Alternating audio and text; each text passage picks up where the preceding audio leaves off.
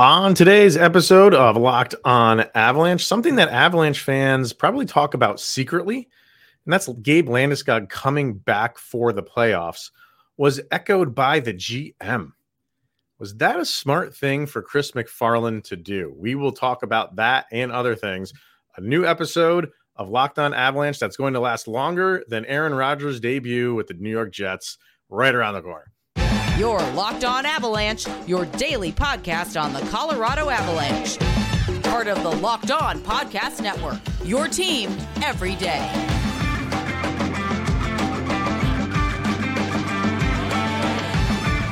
All right, everybody, welcome to the Locked On Avalanche podcast.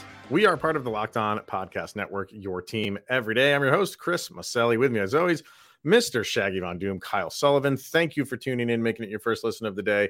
Always appreciated. Make sure to follow us on our social media outlets, LOPN_Avalanche on Twitter, Locked On Avalanche on Instagram. Questions, comments, concerns, opinions, lockedonavalanche@gmail.com. And make sure to follow us on our YouTube channel over on YouTube. Hit subscribe, get notified when a new show goes live, and definitely subscribe to our subtext before the season goes live. Lots of fun things going on over there. Link to that in the show notes below. Sign up, chat with Kyle and I one-on-one. All right, sir, our rundown over on YouTube. If you're watching, we're going to get to the Avs national schedule. It was like 15 games, I think they have which is second most in the league. Sean Allard is no longer with the team, and if that name sounds familiar, you probably heard it last year because the Avs had a lot of injuries, and he is their skills guy, and he's the guy that's responsible for getting them back into game shape and all that other fun stuff that happens behind the scenes. No longer with the team. Does that really mean a lot, or is it new guy coming in can kind of just take the reins and run with it? We'll talk about that. Where we're going to start today, Mr. Von Doom, Pierre LeBrun on The Athletic interviewed Chris MacFarland and talked about pretty much everything you would think anybody would talk to an Avs GM about everything that happened in the offseason with them. Talked about the moves that they made, like, the 2C role, no longer having JT Compher, the Val Nichushkin thing. All of that was kind of stuff that we've talked about, and, nothing really new there. But he did ask him about Gabe Landeskog and kind of threw out, is there a possibility that he could return for the playoffs? And here's MacFarland's quote: "We're hoping. There's still so much that needs to be gleaned in this, so it's hard to put a timeline on it." That is just throwing meat out to the wolves, my friend. And now that the GM, someone associated with the team, and the GM to boot, has thrown that out there, that is going to be on the minds of Avalanche fans for the duration of this season. And I'm just wondering if it should have even been said. What do you think? Honestly, I like that everybody and everydayers know I'm of the camp that we are never seeing Landeskog again. You are. I am not, but you are. You are not. You're optimistic, and I think that's adorable. Thank you. But you're welcome. But when it comes to like these little nuggets and these little treats that like front office will throw out every now and then, like, and now this is coming from MacFarland himself. I just keep looking back to last year. You remember, like, there was a Days Without Landeskog counter on Twitter X and Instagram. And then there was a point where I was like, this isn't even worth it anymore because he's not. It went from where is Landeskog to, okay, this is going to be longer, and then going back under the knife. And now missing all of next year. And now why in the world? Okay, let's play devil's advocate. The Avalanche are in the playoffs. Why would Landeskog need to come back for the playoffs after missing 2 years? What? I get it. Everybody stop typing. I hear your comments right now. Mm-hmm. But I understand it's Gabe Landeskog, what he brings to the locker room. But why would you put him in that situation after what we just witnessed on Monday Night Football with Aaron Rodgers? Like, let's not do this, and then you get 30 seconds of Gabe Landeskog and never again. I for him to say, we're not putting a timeline on it. Yeah, I believe you're not doing that, but you're kind of in the eyes of the fan, you've put a timeline on it. by saying like, we're hoping. I know he's not coming out and saying like, yeah, it's looking good for him to say anything about that. Just plants that seed into the mind of the fan. And if it doesn't happen, there's going to be some people who are like, well, Chris MacFarland said. No, he didn't. But it's just going to be taken out of context. So a couple of things. Like if you feel that now, I kind of feel like it's way too early to really say, we're hoping. If you want to say that in like February or maybe March, to say like, hey, we've really monitored it over the last 6 months. There's a possibility that he's back for the playoffs. I can't say for sure. You have a better idea in February or March if he's going to be back for the playoffs. Say it then. When you say it now we just have so much time to dissect that and really just, have you're holding out hope now that it's going to happen. I don't want it to. And this is the other point I wanted to get to, was the reason why I don't is because even if you do, you're bringing him back for what? Like a couple months for a playoff run, depending on how long that playoff run goes for. And then he doesn't play again for the offseason for another 3 or 4 months.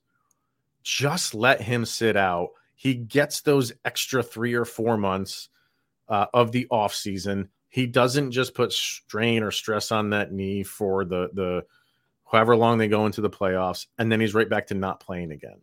Now, instead of doing that, you just keep him out. He's got extra time just, rehabbing it, getting it ready, and he comes back even stronger the beginning of next year.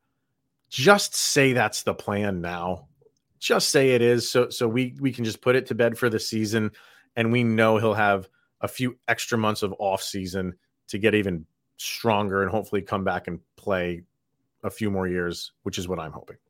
And the thing that gets me was he says we hope to have him back for the playoffs. Right after he says, "Oh, his rehab is going really well." Yeah, like what? Don't now like you're playing with hopefully back for the playoffs, but now you're also going to give those camps of optimism just a little bit more. Like, oh, if it's going really well, then maybe it's before the playoffs. Maybe we get him for garbage time.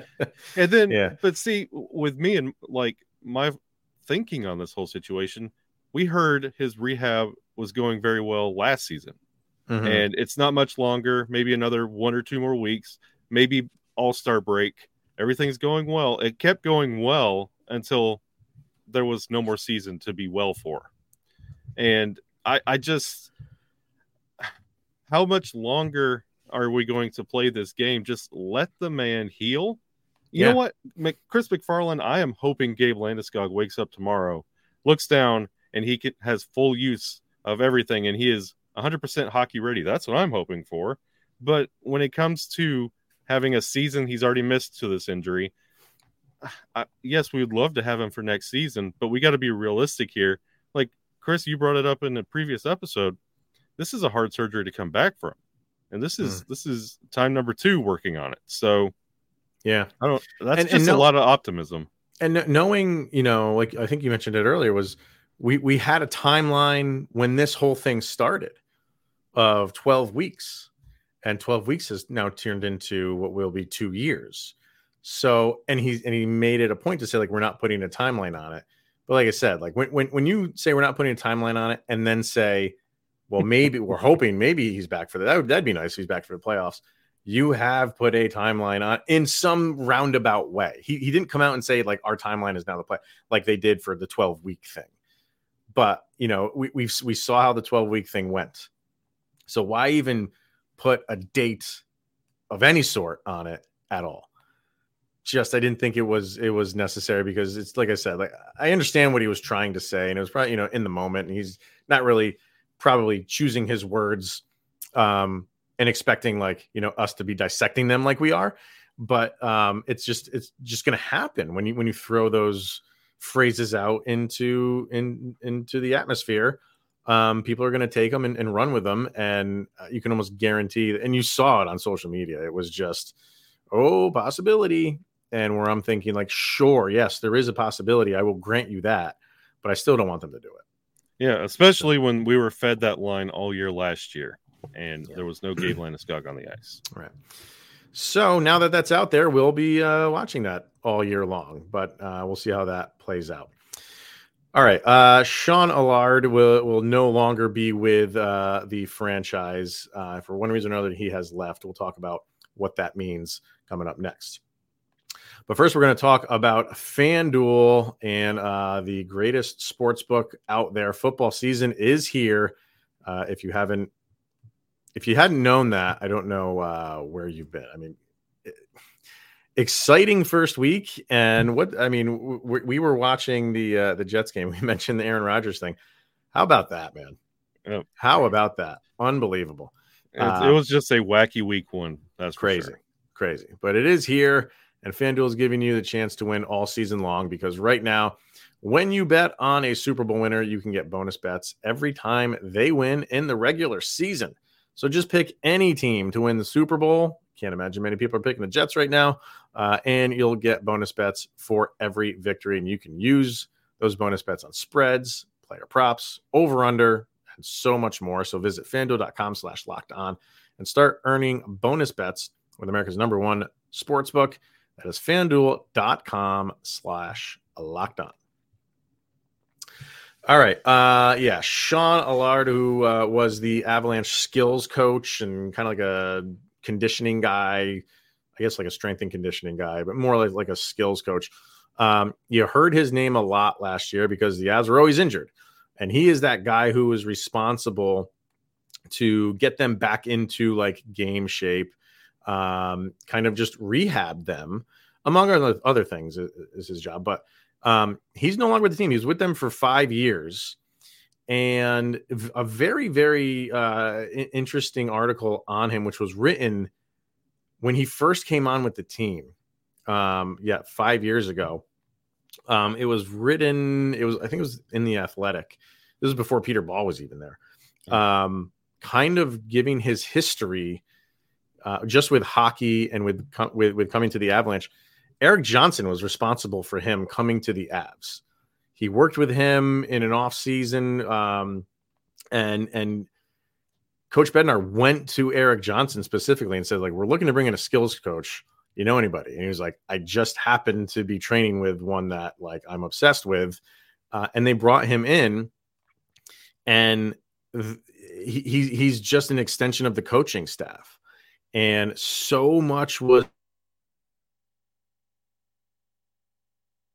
Oh, I think you froze.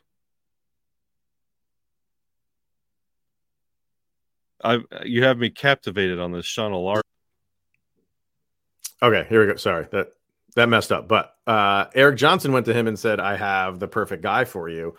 And they brought him in, and he's been with the team for the last 5 years, and guys really took to him. And the one thing that you hear about him is his Sean Allard's, his skating is probably the best in the league, and he doesn't even play. So his knowledge of the game is kind of unmatched, right? I don't know why he's not with them anymore. Nobody really got into the specifics as to why, but they've already had his replacement, and I should have brought his name out. I apologize for not doing that. But a lot of people are saying like the person that's replacing him is kind of can just step right in and kind of like an offspring of him. Yeah. But I was so fascinated with it, not only his history, but this is the stuff that you don't see. Yeah. And when you have coaching staffs, right, and you have all of these offshoots of like Jared Bednar is the figurehead of the coaching staff, but when you have guys like Sean Allard that do the work that they do, that pretty much goes like unnoticed. It's like at the end of the movie when all those credits roll, like all those people play an integral part in making that movie, and Allard is in that realm. So normally we wouldn't be talking about this. Oh, it's a skills guy. But with all of the injuries that the Avalanche have had over the past number of seasons, he's so much responsible for getting them back there. And what was the Avalanche web series that they do? Peak Access. Peak Access. I think it's episode 3 of this season. He's in that episode a lot because a lot of that episode was about Josh Manson, who was injured. We all know how much last year. And Allard is in that episode a lot. And you get a little bit of a glimpse into what he does, how he does it, and how important he is to that team and what goes on behind the scenes. So I kind of think this is a big deal. I'm not saying, who's coming in to replace him can't do the job, but he was looked at as the best at his position in that skills coach. And he's no longer there. And he's from Ottawa. He's from Ottawa. And Eric Johnson, the one that brought him in, is no longer with the team. So I'm really interested to see if he goes back to one of those two teams. Yeah, I was just about to say with this, and we'll back it up just a little bit. Like the strength and conditioning. When all the injuries were going on last year, that was one of my favorite narratives to see.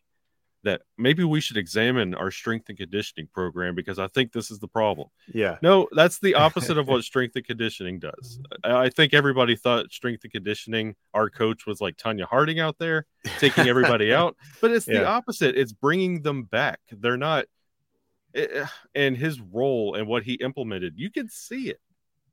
Oh, absolutely. You could see the change. You could see the change in nature. And I also, following your train of thought there, I wonder if he shows up in Buffalo. Be interesting to see. Like he runs his own like skating school basically that are nationwide. So I wonder if he's just going to put more time into that or catch on with another team because he in just like kind of like reading about him and how he kind of what the things that are important to him on the ice. I kind of feel like this whole speed game that the Avalanche play is as much his idea as it is Jared Bednar's. Yeah. And I feel like they worked together to create like this style of play that's solely based on speed. You need speed. Yeah, you got to have other aspects of it. But if you can't keep up with this team, you're not going to be with this team. And I think that he has a lot to do with that. He has some like really quick, like minute and a half videos that are on their YouTube page. It is all built around speed and all built around like this 10-foot perimeter thing that he created. And it's just like, you can do so much within these 10 feet. It's just fascinating watching this guy coach and watching this guy tick.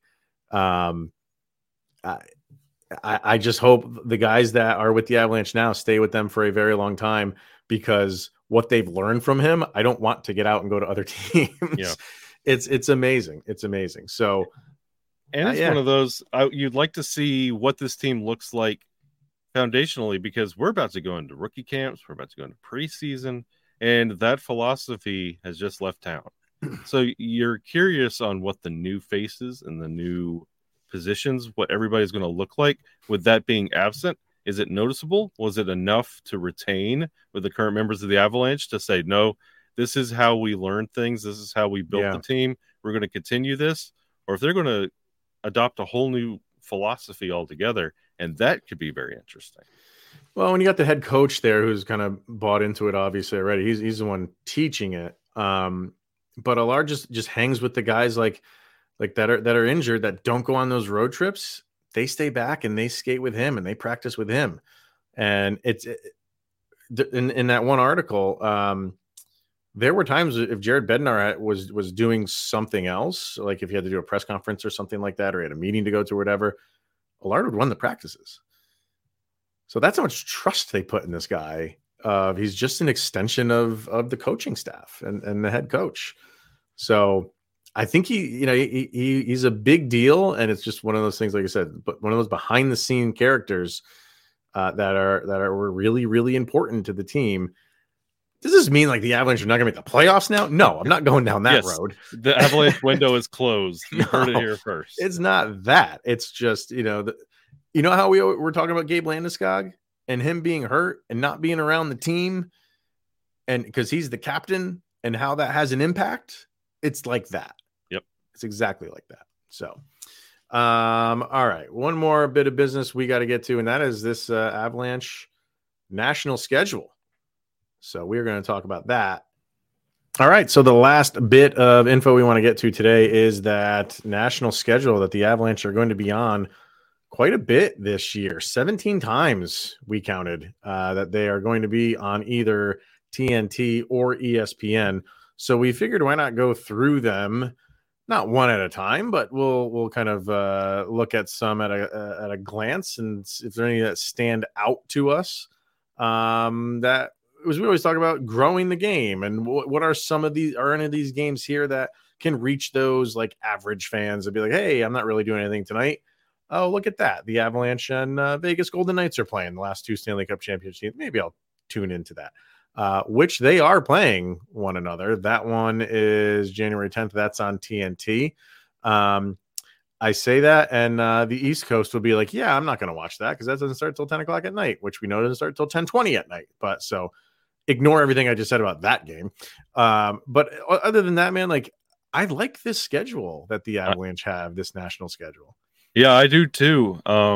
Honestly, starting the season out on national TV against the Kings, yes, that's big. And it reminds everybody, hey, Colorado exists for just a couple days later when they play Seattle on ESPN, the rematch.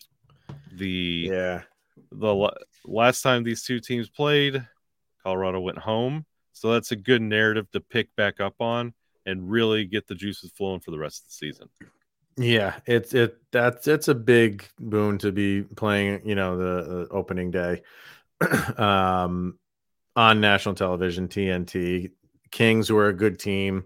They're going to want to get out of the gate quick. Obviously, it's in Los Angeles, so right off the bat, that's a test. That's a test, and you're not your best on day one. So we'll see how that goes. But kind of just running down through these games, we broke them up by network. So on TNT, they're playing the Kings, they're playing the Blues, the Devils. That'll be a fun game. The Minnesota Wild, always a fun game. Buffalo Sabres. That could be a really, really fun. The Sabres are one of those teams on the rise. Yeah. And there's a bunch of people who feel like they could claim a playoff spot this year. And if they don't, for some reason, this will be the last year in several years that they make the playoffs. People are excited about them. I think that's going to be a game people are going to want to watch. And again, this is a national television broadcast, so the EJ narrative will be brought up. Definitely. And every splash graphic you're going to see for the weeks leading up to it is Nathan McKinnon and Tage Thompson. Or Owen Power and Cale Makar. Exactly. Like, yeah, you have some really good matchups there. So that's going to be kind of like, I want to say the old guard in the Avalanche, but like, the team that's been producing and winning against the team that's now expected to start doing that. So that could be a good one. And there's the Vegas game. Detroit. There's always a national television game between Detroit and the Avalanche. Pittsburgh, that seems to be one as well. Just the connection between Nathan McKinnon and Sidney Crosby is a selling point right there. And going back to that Detroit game that is on TNT, the superior of the two.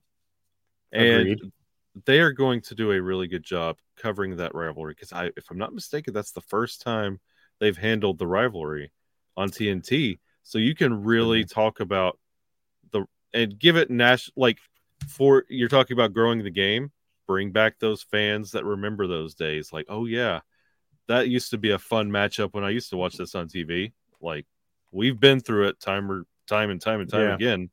So bring in a national audience. Could be, definitely. And then there's another one against the Golden Knights. So 2 of them on TNT. Over on ESPN, you got a rematch. This is October and against the Kraken. People are going to be watching that one, I think, for sure. Blackhawks. That is Connor Bedard's first game in Colorado. So right there is a selling point, clearly. Another Devils game. I think that's just going to be fun games. I didn't make the schedule. No.